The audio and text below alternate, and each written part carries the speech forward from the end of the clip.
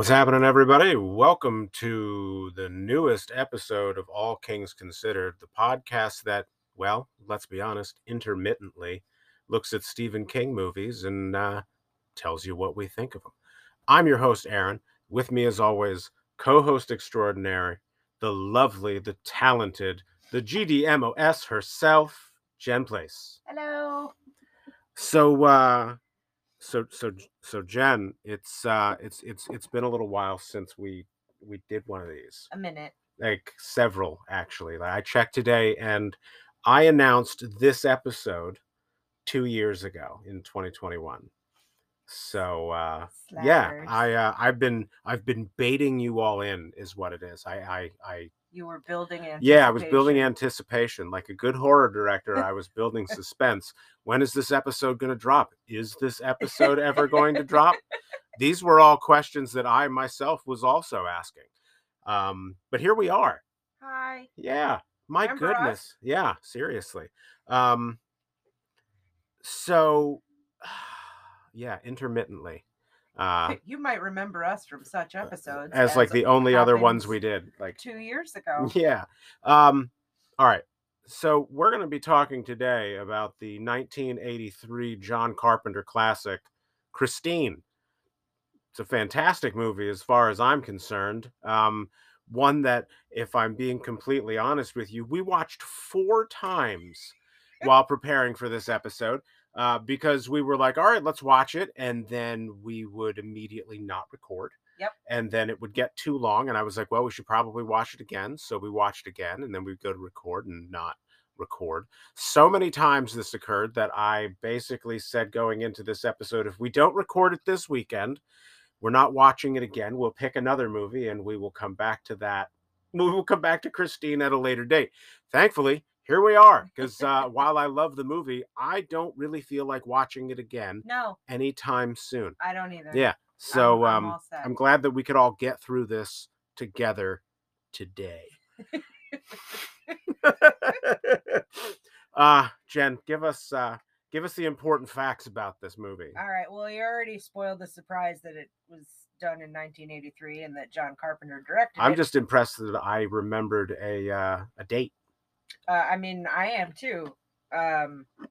Let's test this. Nope. When's my birthday? I don't know. Sometime in January. All right. When's our wedding anniversary? Sometime not in January. It's in Wow. April. It's not in April. Is that not April? No. Oh, it's in March? Wow. Okay. All right. Moving on before I divorce you and we don't have another anniversary. So Christine stars Keith Gordon as Arnie, the titular character that, as you phrased it, the touching story of a boy in his car. Mm-hmm. John Stockwell as Dennis. Alexandra Paul of Baywatch fame and a terrible haircut as Lee. Yeah. Robert Prosky as Darnell, who calls everyone shitters. That's not Darnell. Yes, You're thinking of LeBay that calls everyone shitters. Darnell is the guy that owns the... Oh, for the one who's always chewing his cud. All right. I stand corrected. Well. Harry Dean Stanton as Junkins, the worst police officer ever. Yeah. Christine Belford as Regina Cunningham, the worst mother ever. Roberts Blossom, LeBay, who you may remember from Home Alone fame as the... creepy old man next door. Yes. And the person who actually calls people shitters. Yeah.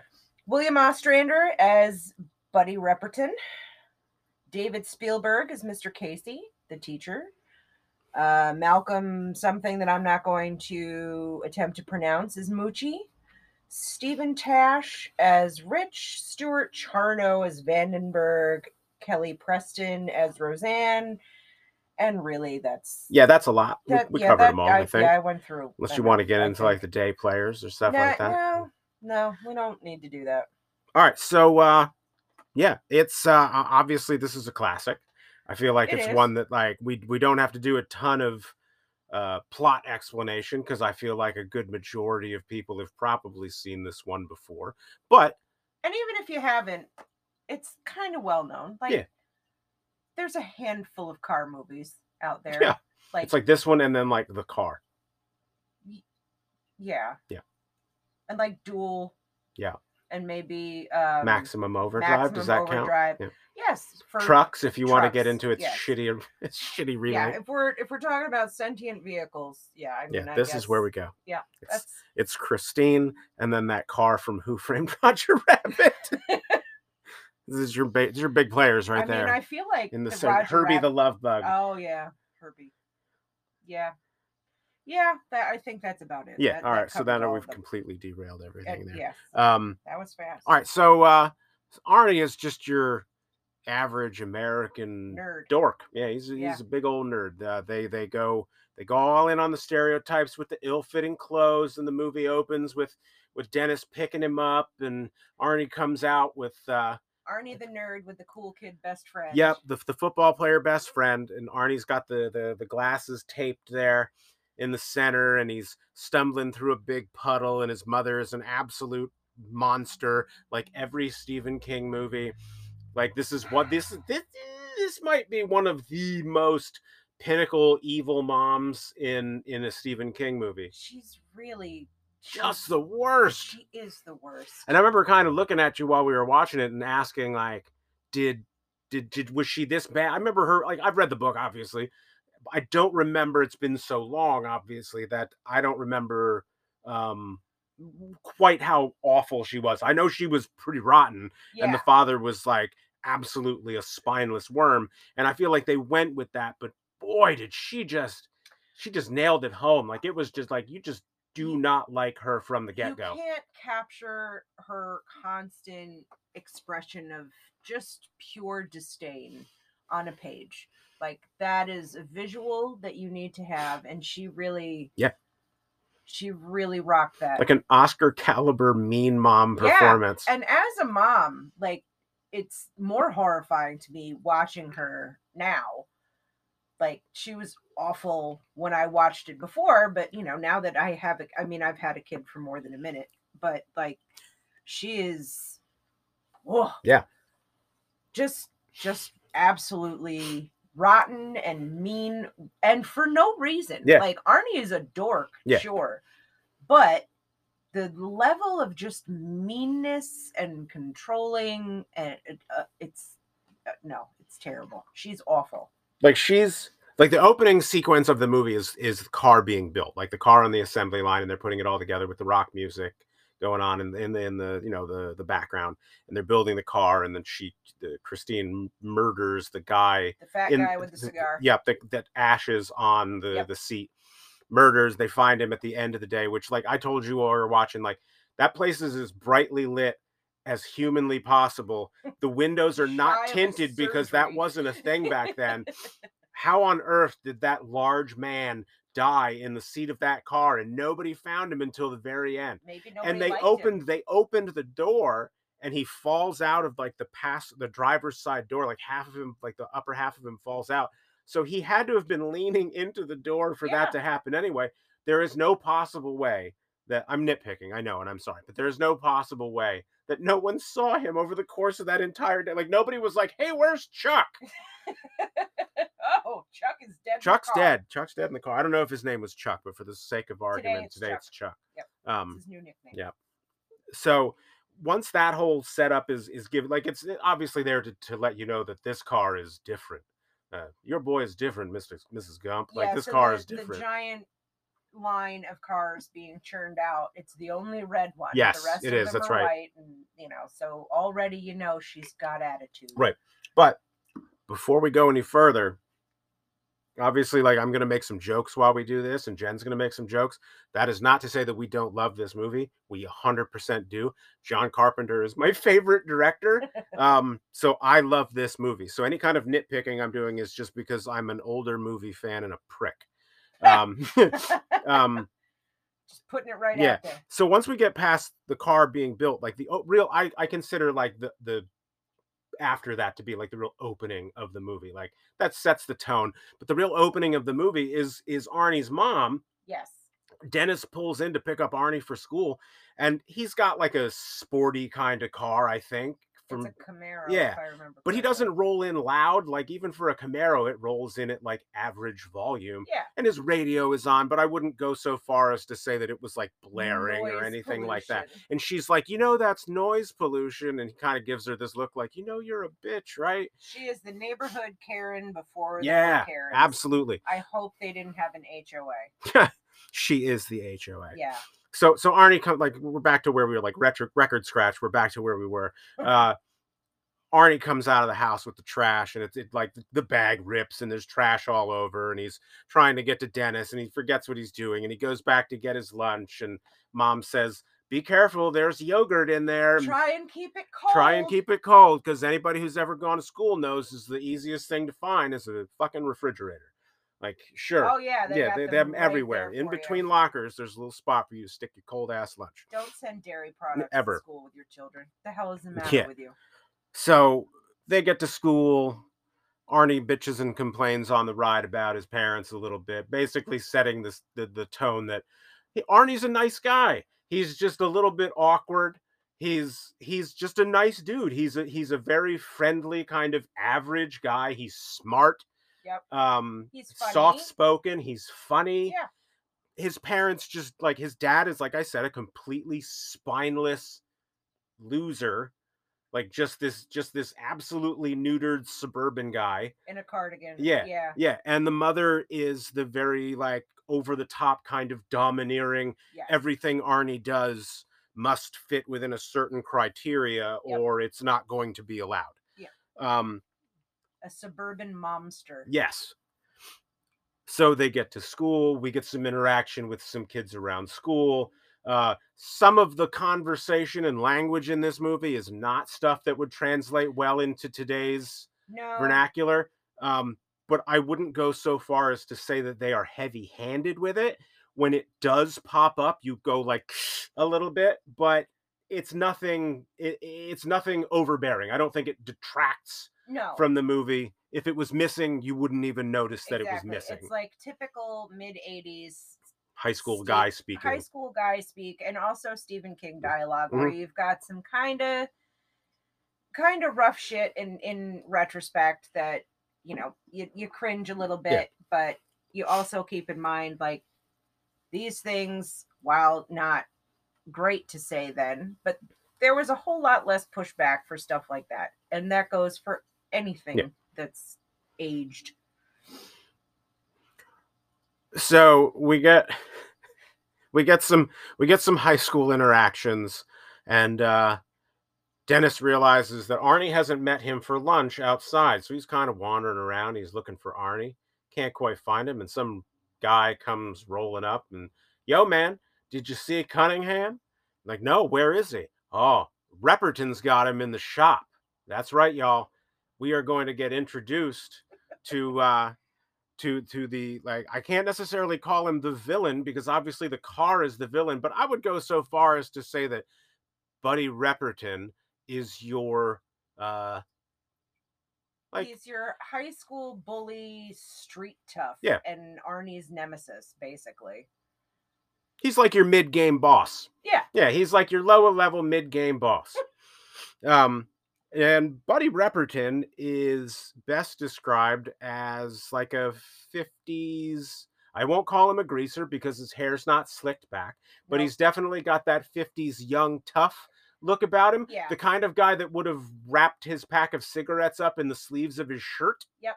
With the peg jeans and the engineer boots. Yes. And switchblade in pocket. I'm assuming the other pocket probably had a comb. Yeah. He seemed like that kind of dude. So anyway, Dennis makes his way to the shop. Arnie's getting, knocked around and picked on by Buddy Repperton and his gang of miscreants. The weirdest looking group of kids that would, like, I understand you have the hierarchy of bully groups with, Buddy looking like he's 30 and has a full-time job outside of high school. And then the rest of them, like, you have the tall string bean guy, you have the other one with the giant hair who looks like one of the mice from 'Twas the Night Before Christmas, the animated movie. And then you have Moochie, Look, I got a whole thing I know on you have a whole thing Moochie. about Moochie. Like they're just what a What a mix.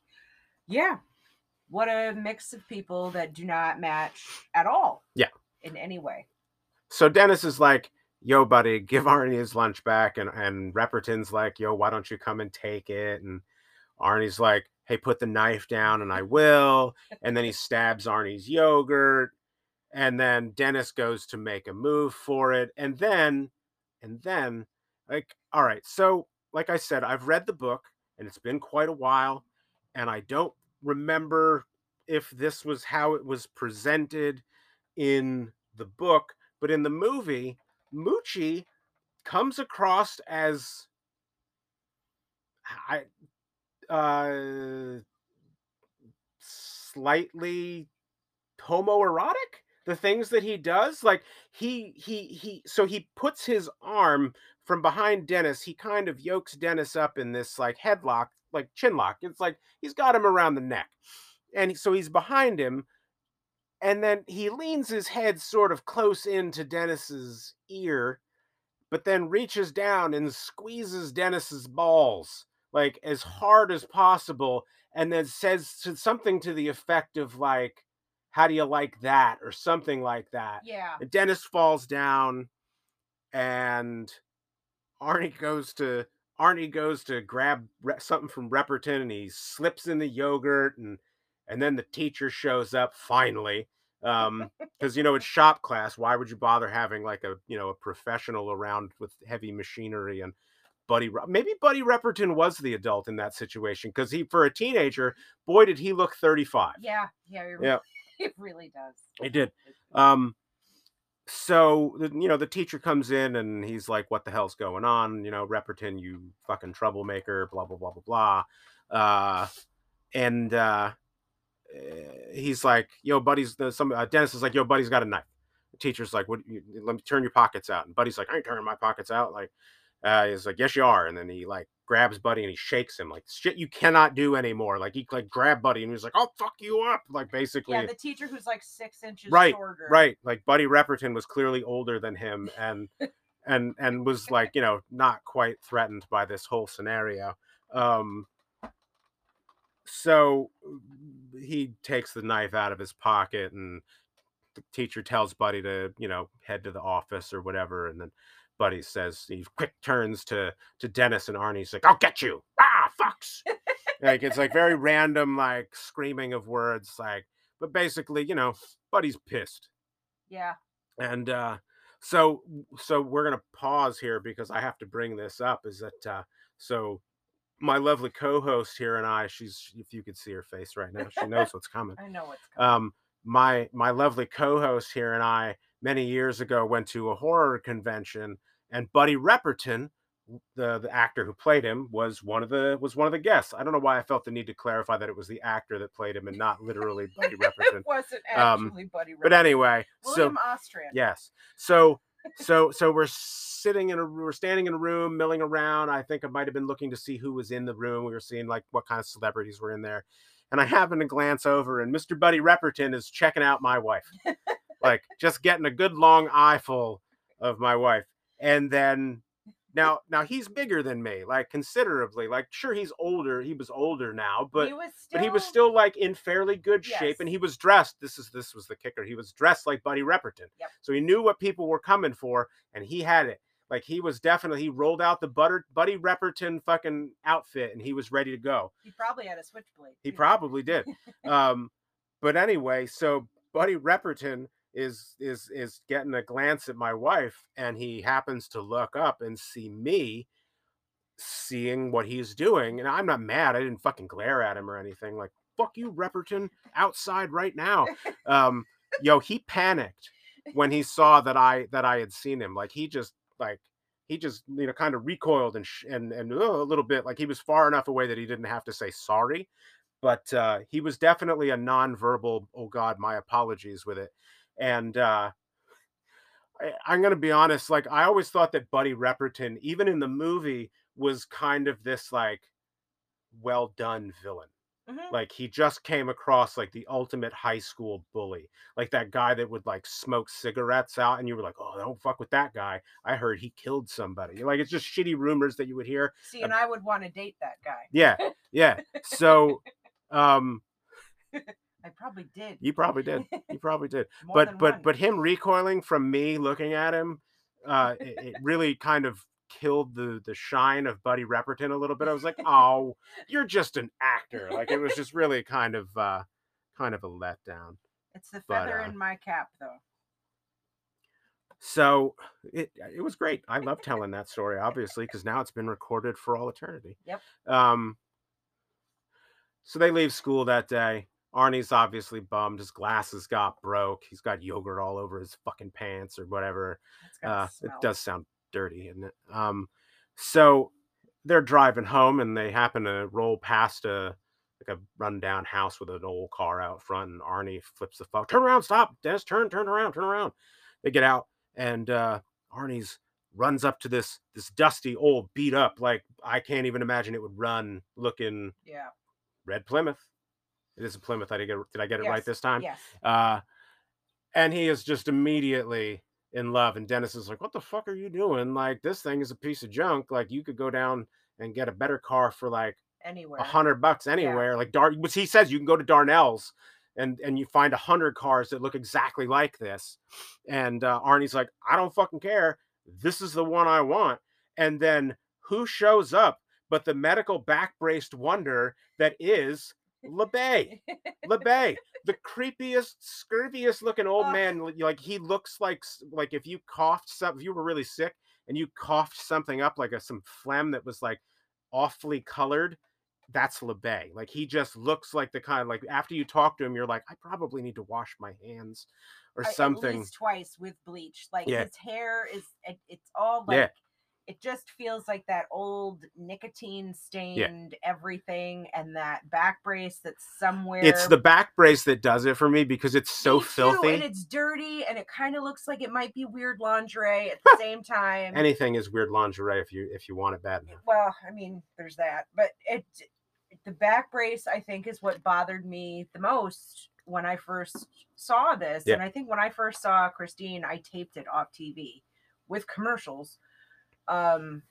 So yeah, watching that younger, it skeeves me out now. Yeah. Looking at him in that outfit, he just gross. Like he's something that crawled out of an abandoned garage. So Arnie's like, "Yo, how much do you want for this car? Whatever you're asking, it's too little." So Yes, immediately, Arnie and the so art yeah, of negotiation. Arnie's a solid negotiator. Yep. Uh, and LeBay kind of tries it, like for the first couple minutes or so, kind of tries to talk him out of it or feel him out to see if this is really something he wants to do. But Arnie's not taking any fucking, he's not taking any bad advice on this. And he No, wants his car. our boy Arnie is Yeah. naive. Uh, he uh, he says he wants the car.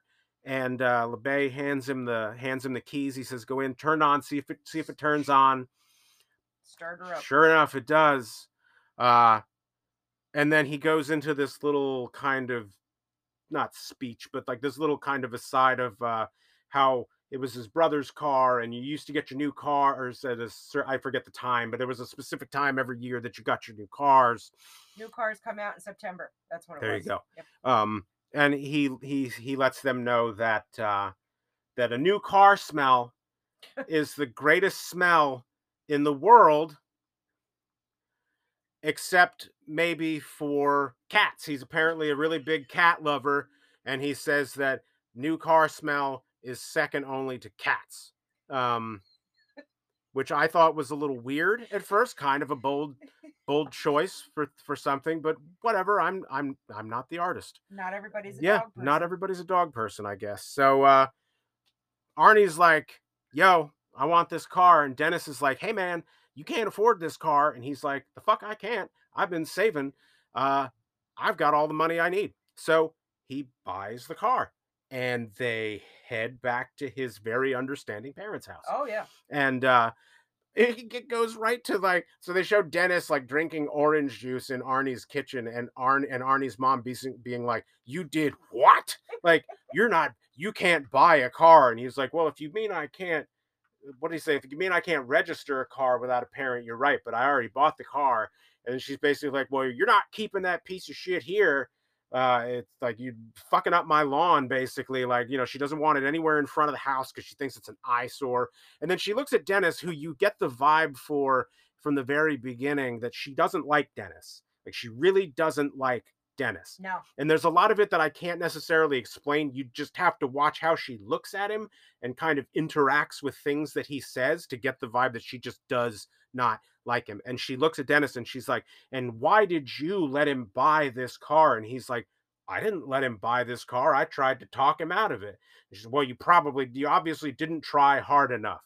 And then Dennis is like, "All right, deuces," and he leaves. And he's like, "I've had enough of this shit. Peace out. I'm out of here." And Arnie is basically like, "Okay, fine, I'll take it to Darnell's there, which is a shop around town, and I'll leave it there and I'll work on it there."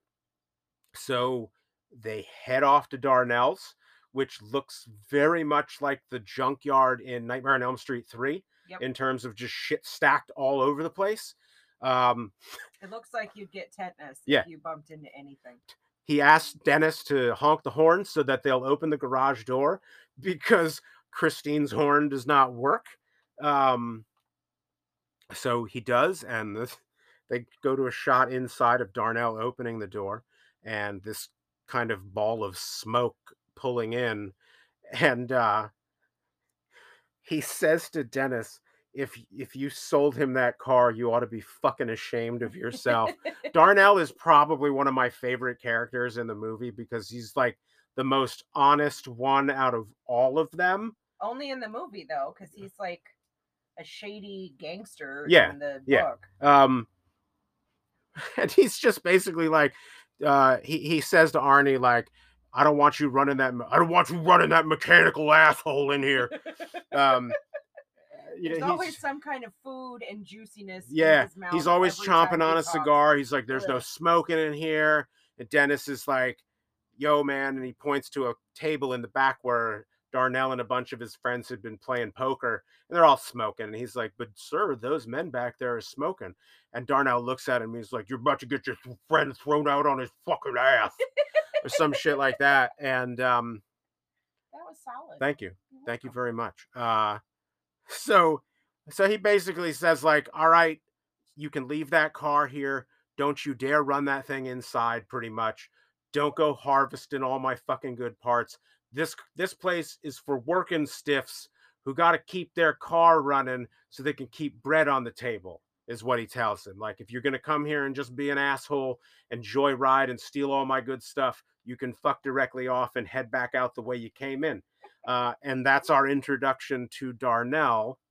And yeah, like I said, he is my favorite character in the movie.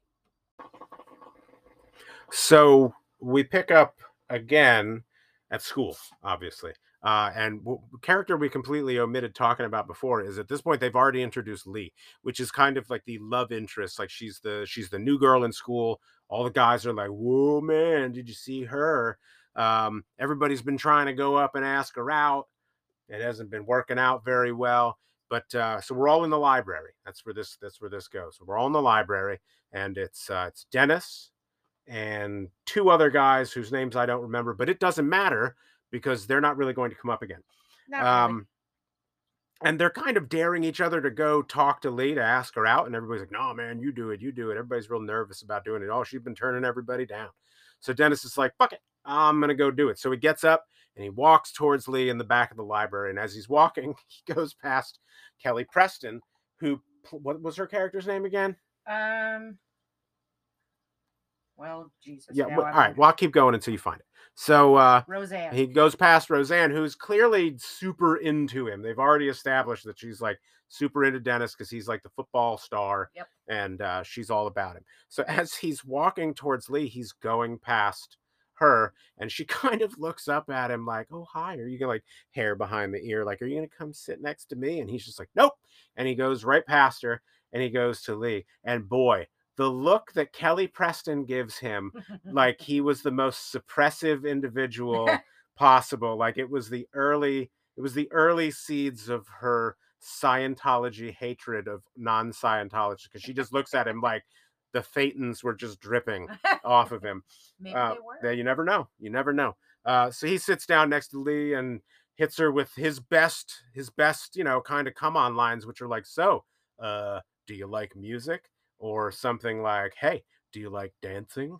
Or, hey, history, huh? Kind of boring, am I right? And she's like, yeah, it's pretty boring. And he asks her out, and she's like, no, I can't. Now, normally, like this is one of those moments where it kind of like you can tell the generational difference. So he kind of looks back at his friends after she says no, and they're like egging him on, like, "Come on, tough guy." Mind you, this is in the library, so they're all kind of like whispering or whatever.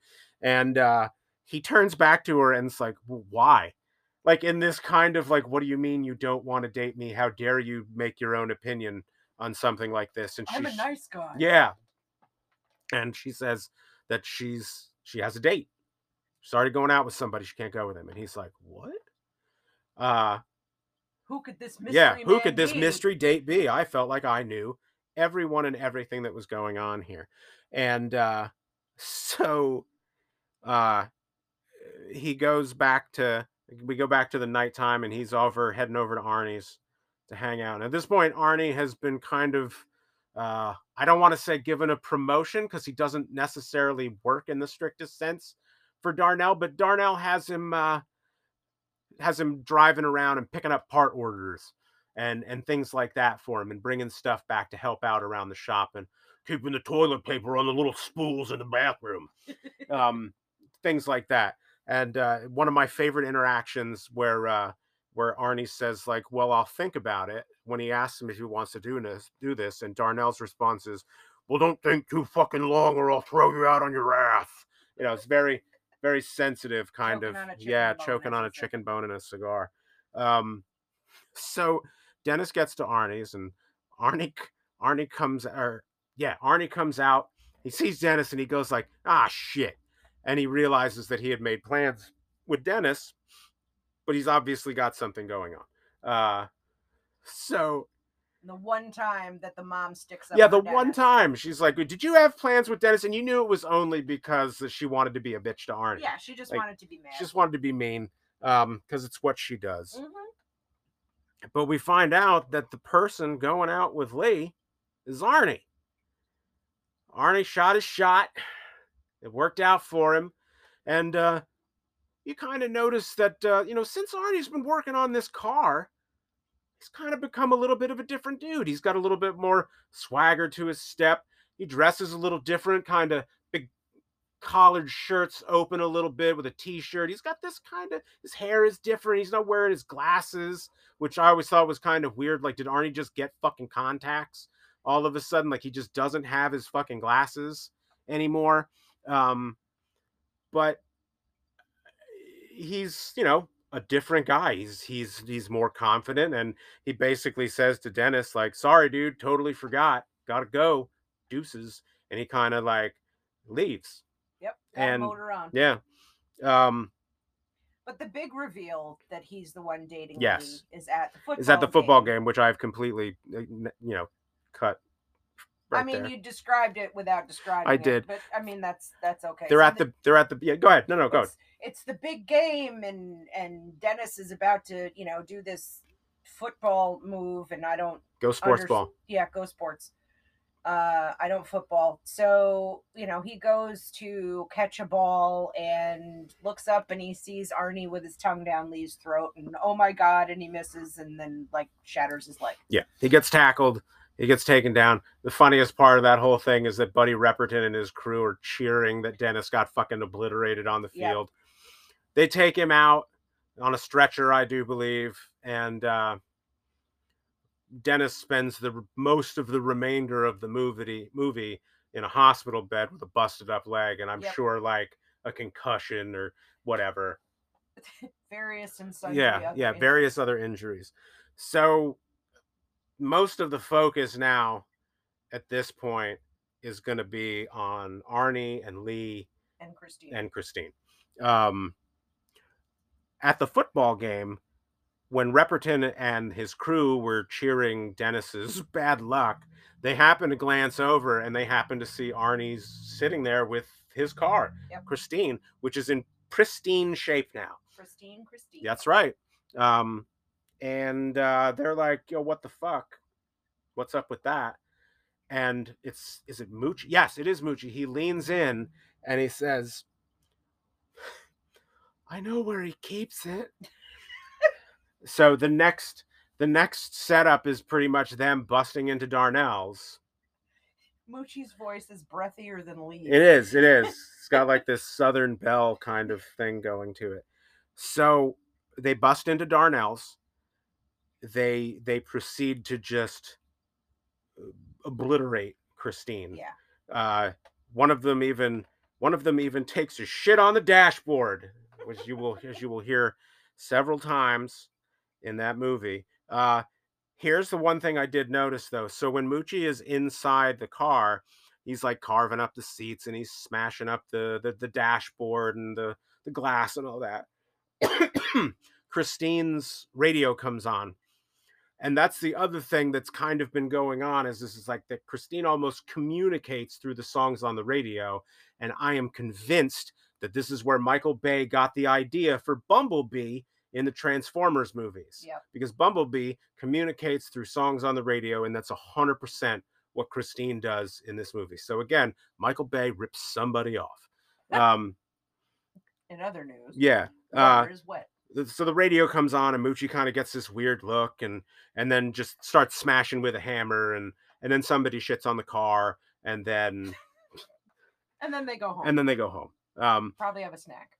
But the next day, Arnie is, further into his like tough guy 50s look a little bit. Yep. He comes in with Lee. They've kind of been having issues at this point. Yeah. There wasn't. So I skipped something because I wanted so badly to get to the somebody shit on the dashboard thing. And why wouldn't you right? want to fast track Arnie and Lee dashboard poops? There's a whole scene where Arnie and Lee go to a drive-in in the middle of the pouring rain, which just to me seems like just a goddamn awful idea. I don't think they would have held that movie. No. So they're kind of making out, and then things are getting hot and heavy, and then Lee's like, no, hold up, can't do it anymore, and she just gets out of the car, and Arnie's like, you what the fuck? And Lee lets it slip that she just can't. She doesn't like the car. She doesn't like Christine. Arnie kind of says like, oh, well, you're just jealous of her. Well, it's so silly to be jealous of a car, and she's like, I'm not jealous. Like, it's just I feel weird when I'm in this car, like somebody's watching me. And he's like, that's nuts. And so they come back now. They come back in the car. They're both fucking soaked completely. So I imagine the remainder of the evening is going to be so much fucking fun. Yeah. And they're like eating cheeseburgers while the movie's going on, taking the smallest bite of a cheeseburger I think I have ever seen in my life. Like chipmunks take bigger bites of anything, really. She starts choking. And as she's kind of whatever, Arnie is out of the car because Christine's windshield wipers have stopped. Timing. Yeah.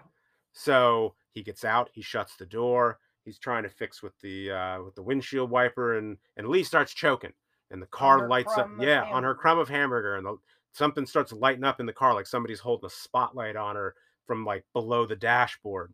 And Arnie's trying to get in, he can't. The doors won't open. They've magically locked. They've magically locked, and then her side opens up, and a dude in the car next to them, opens the door. He pulls Lee out, and he's giving her the Heimlich maneuver. But I'm going to be completely honest with you. If you are watching this scene and you didn't know that he was giving her the Heimlich maneuver, you would assume that the Heimlich maneuver was the last fucking thing on earth that he was giving her.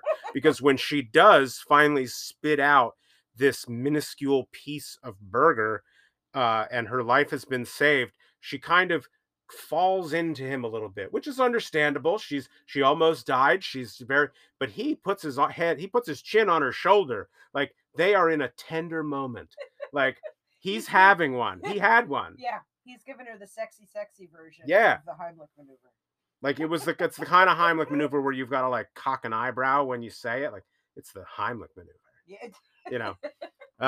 And Arnie's like, "Hey, get your damn hands off her!" Like it's very much. It kind of reminded me of George of McFly. George McFly and back then. Hey, you get your damn hands off her! Like it was just as limp. And so they go home and they're kind of fighting and arguing on the porch. And Leah's like, "I just don't like this fucking car. And you didn't even try to help me." And Arnie's like, "I couldn't get the fucking door open. Like, what did you want me to do?" And you tried to stop that guy that was trying to save me. Look, lady, it did not look like he was trying to save you. No, he was trying to do something else. Yeah, absolutely. So they kind of, they're like fighting a little bit, and then the fight softens, and Arnie does the most obnoxious dude thing you can possibly do in a situation like this, and he's like, "Hey, baby, I know that we just had a really stressful night, and you almost died, and you think my car is possessed and hates you, and you think that it's turning me into somebody that you don't necessarily recognize anymore. But I think what you need is a little fucky fucky." is essentially what his response to her was, and she's basically like, "What?" And his line was about as eloquent. Yeah, it was about as eloquent. And she's like, "What the fuck are you talking about, man?" And then like she kind of shoves him off her, or she shoves it. Yeah, she shoves him off of her, and then her father from inside flips the light on to let them know that that's enough of this, young people. There will be no shenanigans. Yeah, there's gonna be no fucky fucky on my front porch. But the funny thing about that is it means like he was probably there for that entire exchange. So not only did he have to hear that, like Arnie trying to get into Lee's pants, but he had to hear Lee talk about how Arnie's car is fucking possessed. So he's got that moment of like, Arnie's a pervert and he's trying to bang my fucking daughter. But then he's also got that moment of like, but my daughter's also nuts, apparently. Like she's also kind of crazy. And you can tell that it was the 80s because no parent did a fucking thing to help anything. No, not at all. At this point, we get a lot more interactions with Arnie and Christine. They show her put herself back together after Buddy Repperton's gang obliterates her. When you finally get the first the first pieces that that it's a John Carpenter movie, because you have that background music that is very John Carpenter.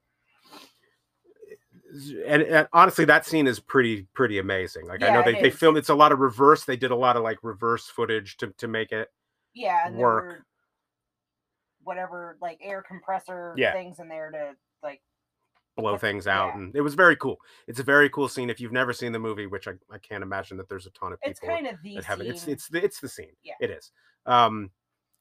Because Arnie says to her basically like, "All right, show me what you got," and she does it in front of him, and this is the first time that she has done that to what we know. Yeah, where he's obviously where he knows that she's alive in a sense. Yep. And then things just get nuts.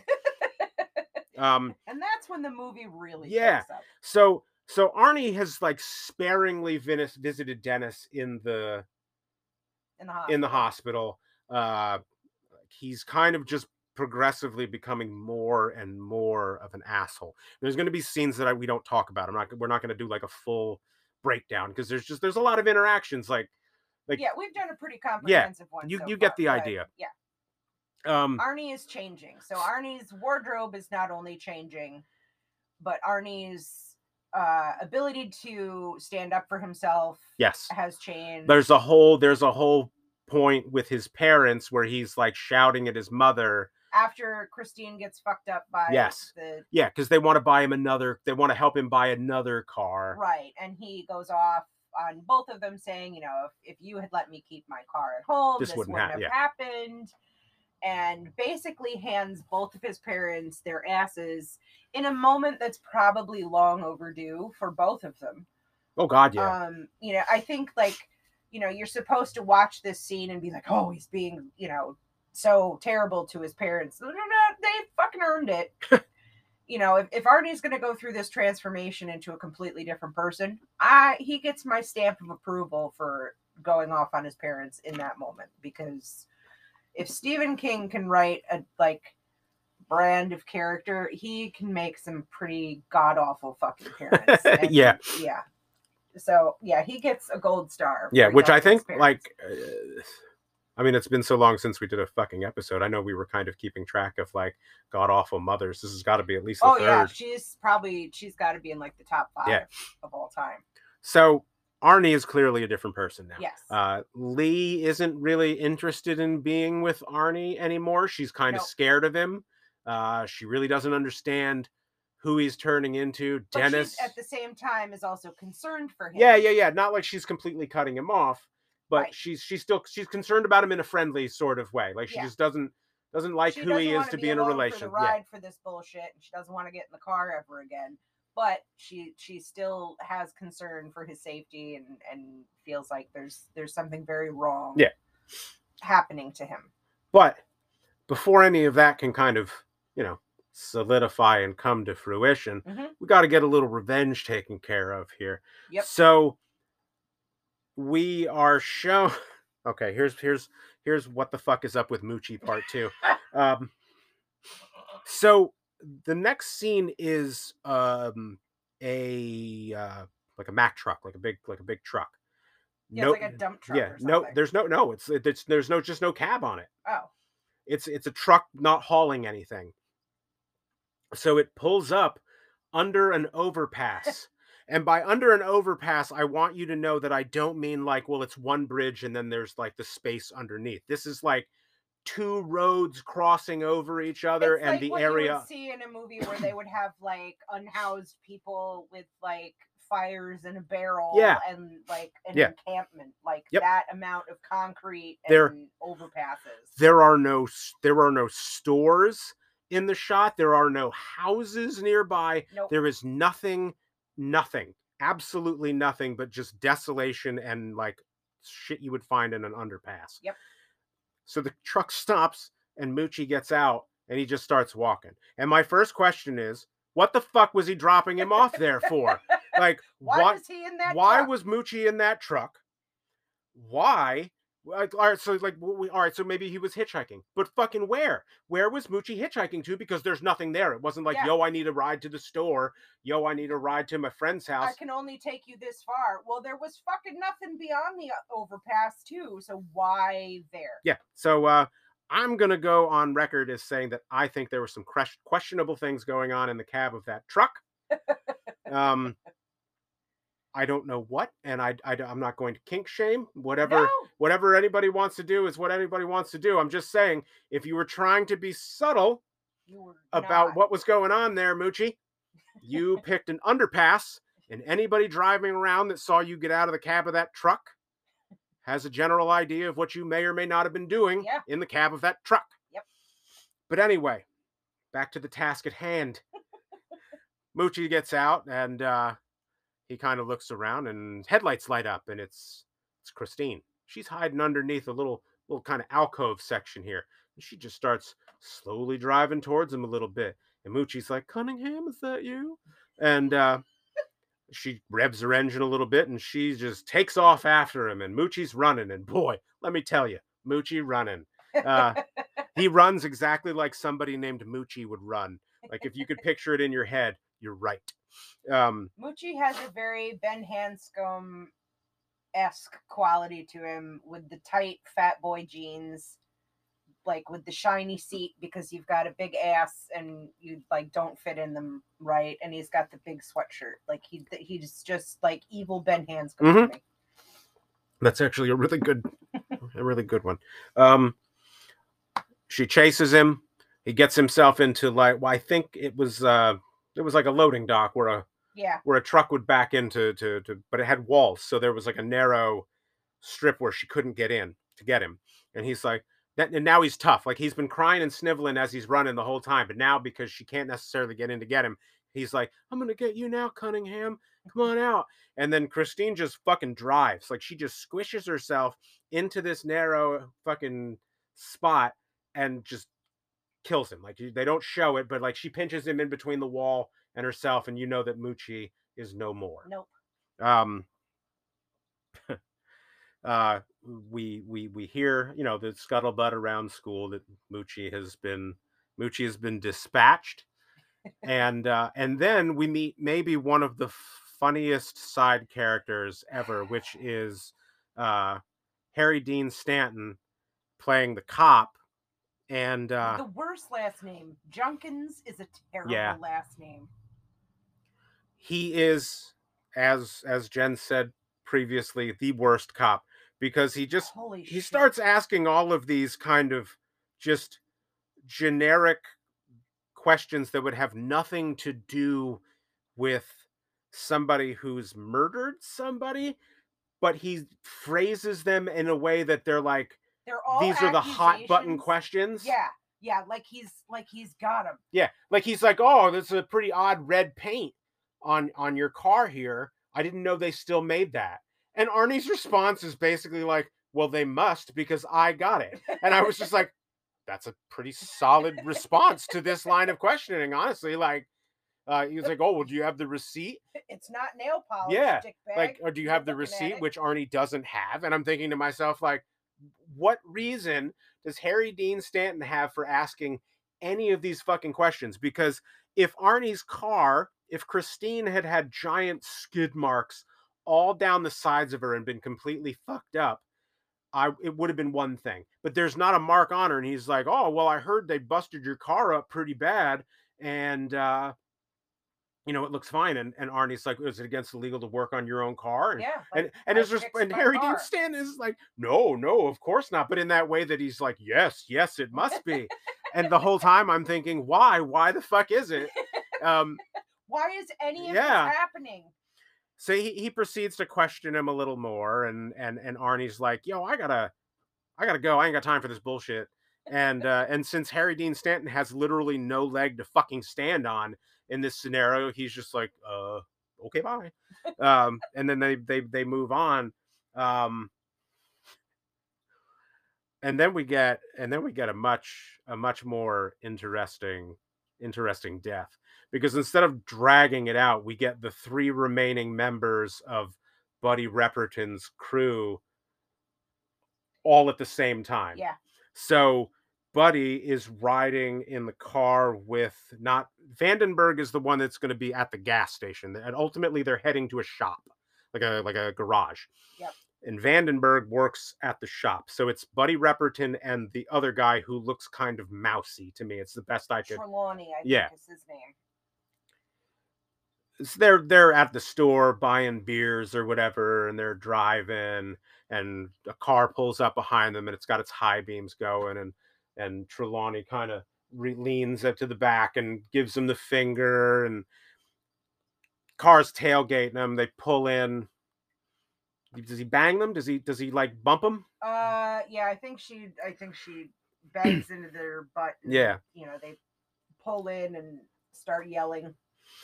And then Christine just drives into the fucking garage. Yep. Basically, like, nobody got out of the way.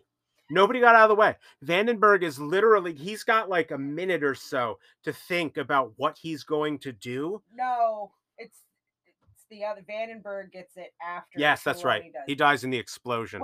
When Trelawney gets hit by Christine, it is not as funny, but close to being as funny in terms of an impact as in the Jackass movies when Bam gets hit with the high five and just there's that moment of like completely backwards, like without folding, so it's just a flat. It is almost that funny. Like Trelawney is just standing there, just like a deer in headlights, and then just boom, and my fucking favorite death in the movie. Like, you idiot, you could have moved, you could have saved yourself, and nope. So she kills Vandenberg in the explosion. She kills Trelawney when she drives in. Yep. Everything blows up, And then the next thing you see is Buddy Repperton running down the street in his engineer boots, which I don't know if anybody out there has ever worn engineer boots before. They are not a running kind of shoe.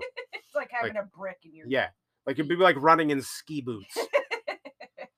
And Christine is behind him, completely engulfed in flames. And boy, Buddy is just running, man. And that wind is just soaring through that hair. He's going to make it. He fucking knows it. And he knows it because he made no attempt to move to the left or the right at any time. He just stayed in the lane on the highway. And then, Serpentine. yeah, exactly. And then, to much to the surprise of everyone watching, he gets run the fuck over and is left burning. Yep. Burning on the ground. Just a little some blood on the highway. So Buddy's dead. Buddy's gang is dead. R.I.P. Yeah, we hardly knew you. So the next shot is you're at Darnell's, and Darnell is there late. Everything is closed up for the most part. He's on the phone talking to somebody, and the garage door opens up, and in rolls Christine, smoldering, like she is just smoking, like she's been on fire. Drives down to the spot, backs in, and Darnell's like, the fuck? So he grabs himself a shotgun, and he heads down towards the bay where Christine has now pulled in. Now, while we're talking about this, it just dawned on me, to open that garage door, you had to honk the horn and have somebody raise it for you. It wasn't automated because that. No, there was a garage door opener. Was there? Arnie has the garage door opener he has it in the Cadillac when he does deliveries for Darnell. Oh, so he can come and go as all right. I must have missed that part in the 80 times that we had to watch this. That's in Darnell's car. So it would have gotten in Christine. Nobody opened it for her is what we're getting at. Like, he didn't open it for her, and if you're telling me that he had a remote in his Darnell's car, so maybe he had one in there too. Maybe, but who pushed it? Who pushed the damn button? Oh, I don't know. So Darnell's kind of making his way to the car. The car is smoking, and he's got the kind of gun trailed on the car a little bit, and he says, I'm gonna get you a chance to come out, or else I'm coming in there after you. And he goes over to the driver's side. He goes to open the handle, and he burns his hand on it. But thank God for oily rags, because he grabs one. Yeah, I mean, he grabs the hot handle, and he opens it up, and there's no one in there.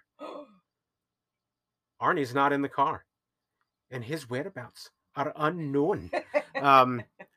So in what I can only describe as one of the most questionable decisions in this entire movie, so the car has pulled in by itself, smoking, and clearly had been on fire at some point. Darnell opens the door, he looks in and sees no one there, and then gets in the goddamn car. If the door handle was too hot, now I understand that some things cool off faster than others, but I feel like upholstery would not be one of those things, especially because the upholstery is on top of like metal springs and a frame, and those things would still be hot. And I don't know. It's one of those, like, you're just supposed to suspend disbelief sort of things, I guess. I guess so. So Darnell gets in. He's sitting in the car, and he's got his hands on the steering wheel, and he's kind of like admiring the make of the model and make, the craftsmanship of the vehicle. He's a car guy. But it was all on fire. I know, but we've already established that he has made a poor decision. Yes. The radio kicks on, and I can't remember. It wasn't the I hear you knocking, but you can't come in, or was it? It might be, but that's stupid because he was already in the car. It's the same song that played when the bullies were smashing the car up, is the I hear you knocking, but you can't come in.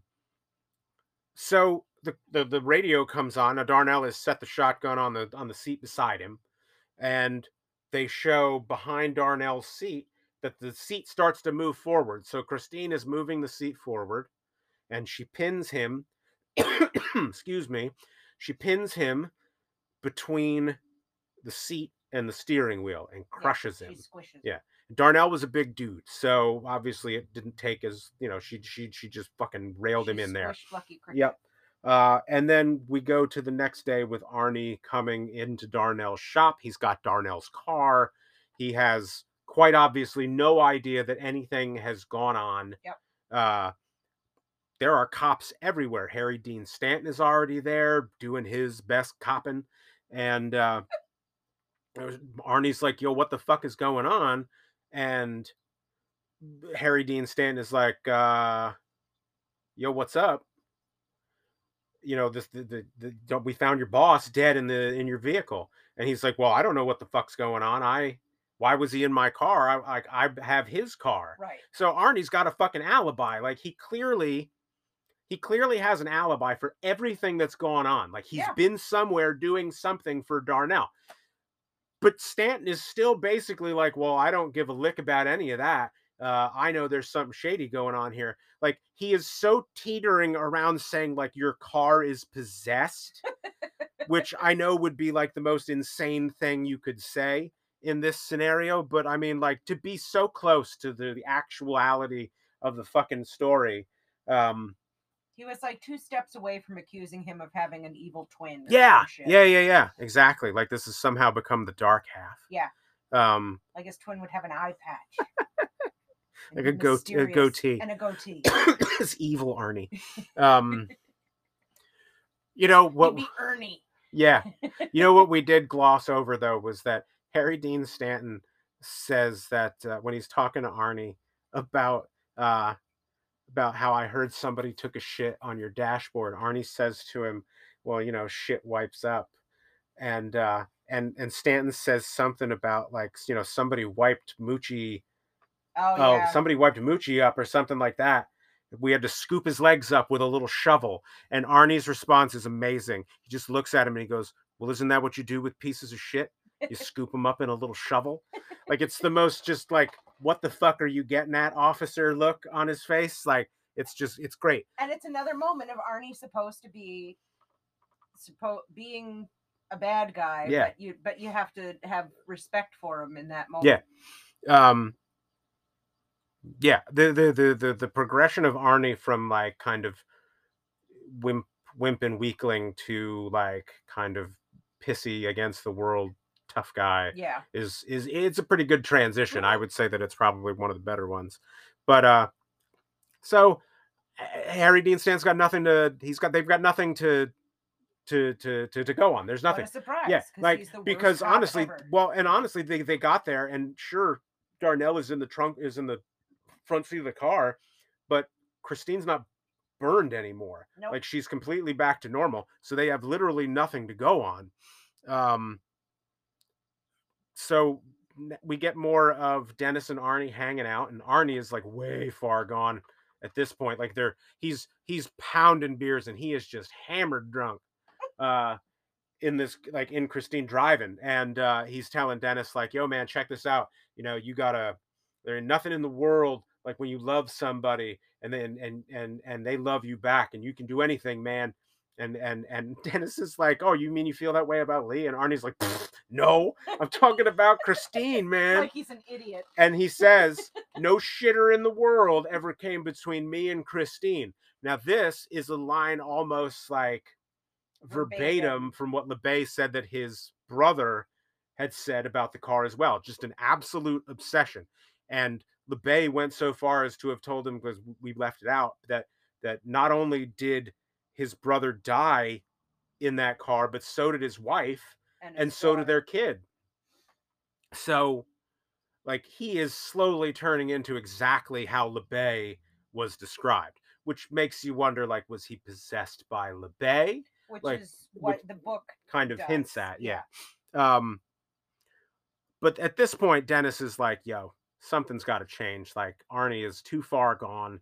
There's nothing we can really do anymore for him. We gotta try and help him. Yep. And Lee calls him, totally flirty on the phone. Like she's obviously over Arnie because she's all like, yo, what up, Dennis? You want to get together? And he's like, yeah, let's talk about Arnie. They're not going to talk about Arnie, but so they devise this plan to get to go to Darnell's and set up this trap for Christine.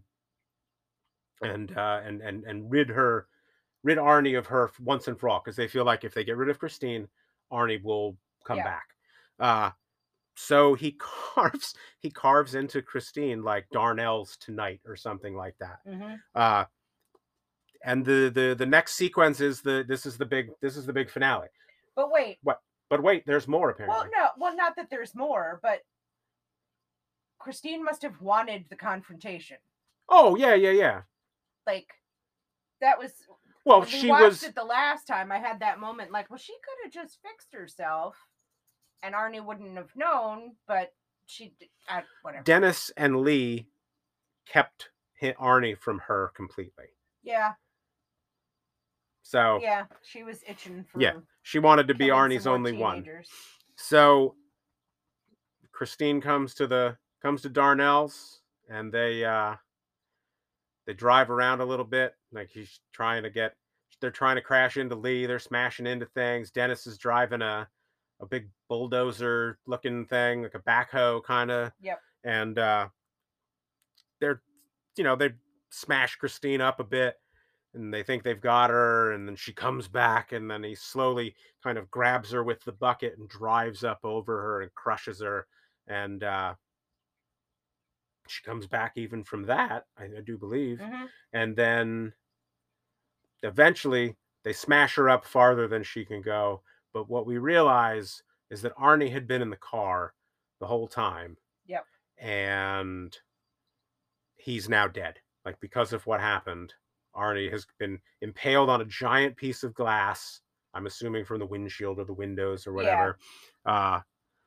And Arnie dies in a shot that really kind of reminds me of, if I had said that it reminded me a little bit of Creepshow, in the sense that it had like that very brightly colored palette to it, like the very drastic colors. Like Arnie is kind of bathed in this red and green, these very intense, like Technicolor. Yeah, like these intense colors.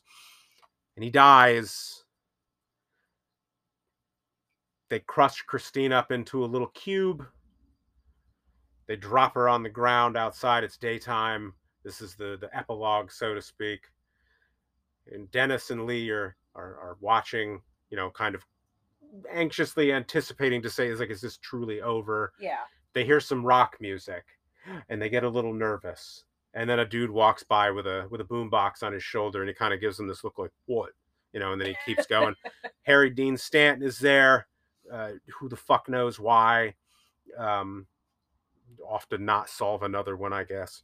And then as the guy walks away with the boombox, Lee says, like, I hate rock and roll. And then we get the and they kind of hint that maybe Christine might be able to fix herself. Like, there's a little bit of movement in some of the metal that's exposed, a teeny little twinge of movement. And then we cut to credits, and yeah, that is the over-explained plot of a movie that you've probably seen 50 times already anyway, but with jokes. Yeah. So overall, Jen, what do you think of the movie as a whole, now that we've watched it so many times? Over the years, I've kind of gone back and forth, like, this is stupid.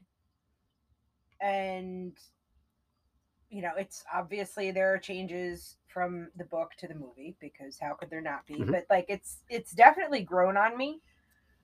And to his credit, I think Keith Gordon does a better job of showing character transition from, starting out normal and ending up as this, like, basically possessed, crazed person. He does a better job of showing that transition than Jack Nicholson did in The Shining. Do you know why that is? Because he's not Jack Nicholson? Because John Carpenter is a better director than... All right. I mean, yes, there's also Kubrick. That. But, like, there's some really good scenes in it. There's, like, when he's yelling in the car about, no shitter coming between him and Christine, like, he does not blink during that scene. No. He is completely wide-eyed and just totally nuts. With that red, glassy-eyed look that can only come from somebody who's been drinking for, like, 3 days straight. Yeah. there are a lot of things about the movie that I really like, and it didn't grow on me because I got checked out by Buddy Repperton. That was just completely coincidental. But no, I enjoy the movie. It's fun. There are a lot of Stephen King movies that I absolutely loathe, and there are some that I love a lot too. And this one's it's just fun. It is, and yeah, I would honestly say that like I agree with those sentiments. Like I've always kind of liked the movie. Um, I love John Carpenter. Like I said, I feel like it was as faithful to a book as sometimes you can be, especially Yeah. in a book like this where your main fucking antagonist is a vehicle. Like it's literally Yeah. a car. Like it doesn't talk. In an age where there was no CGI, so you have to stick with practical effects and you Yep. have to make it work. It has to be believable.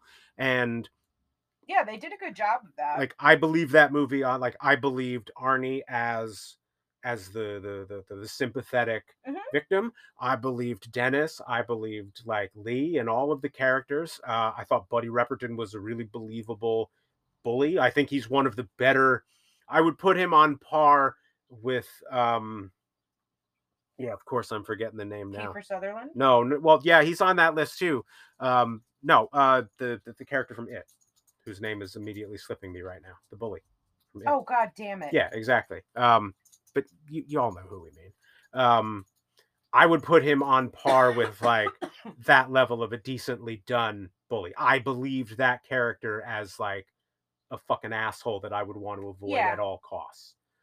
So, I mean, to that extent, like it's a fantastically done movie as far as I'm concerned. Yeah. And John Carpenter, like I said, is a master. There are so many shots in that movie that I like. He's Carpenter shots. Quintessential Yeah, John Carpenter. he's the first director I've ever had where I could look at a movie that he did and recognize a shot. Yeah.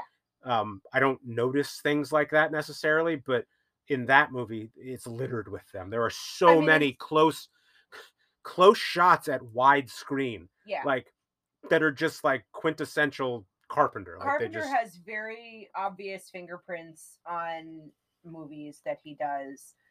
The other for me being soundtracks, being the incidental music and all of that. And for Christine, you don't really get that until Christine starts doing her weird witchy shit as a car. Yes.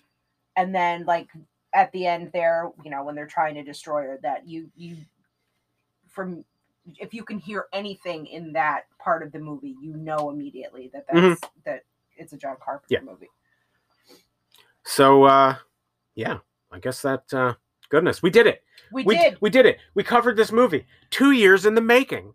Wait. What? So there's fun facts. Okay. Did you know that Christine's name was derived from George Romero's wife? I did not. Stephen King was working on something, I think, with George Romero and got the idea, got the idea to name the car after Christine, after George Romero's That's awesome. wife. And the other fun fact is the mom, and I'm not turning my phone back on to look up her name, but the mom who is awful. Mean Mom 4. Yeah, she and I share the same birthday, which that's not really the fun fact, but whatever. She lived in the Amityville house. Her parents owned the Amityville house right before the DeFeos did. No kidding. Yep.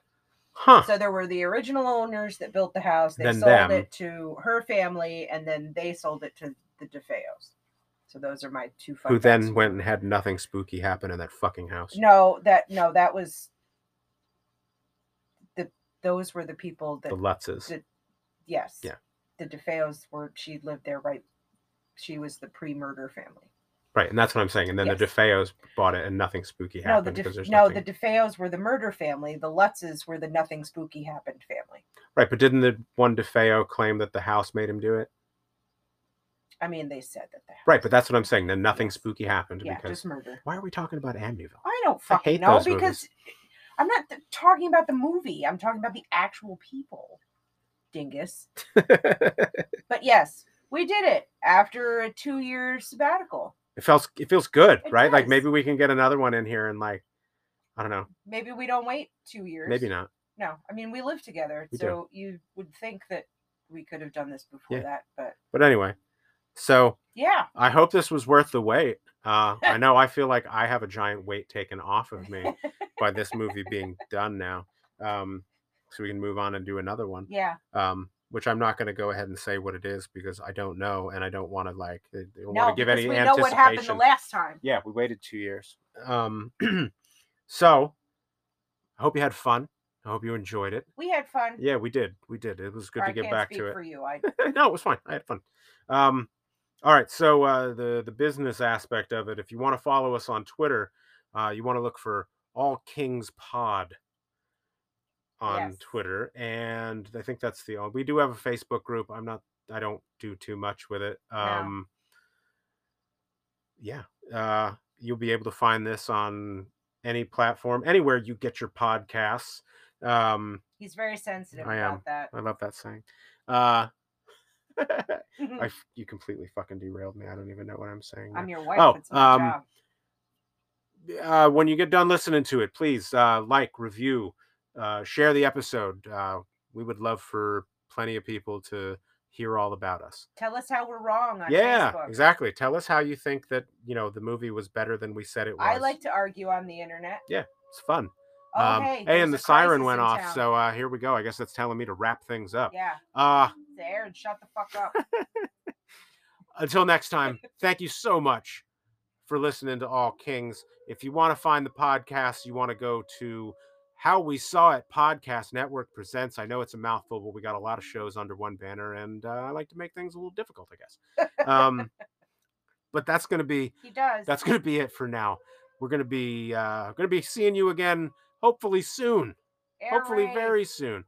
Jen, say goodnight to everybody. Good night, everybody. Later, y'all.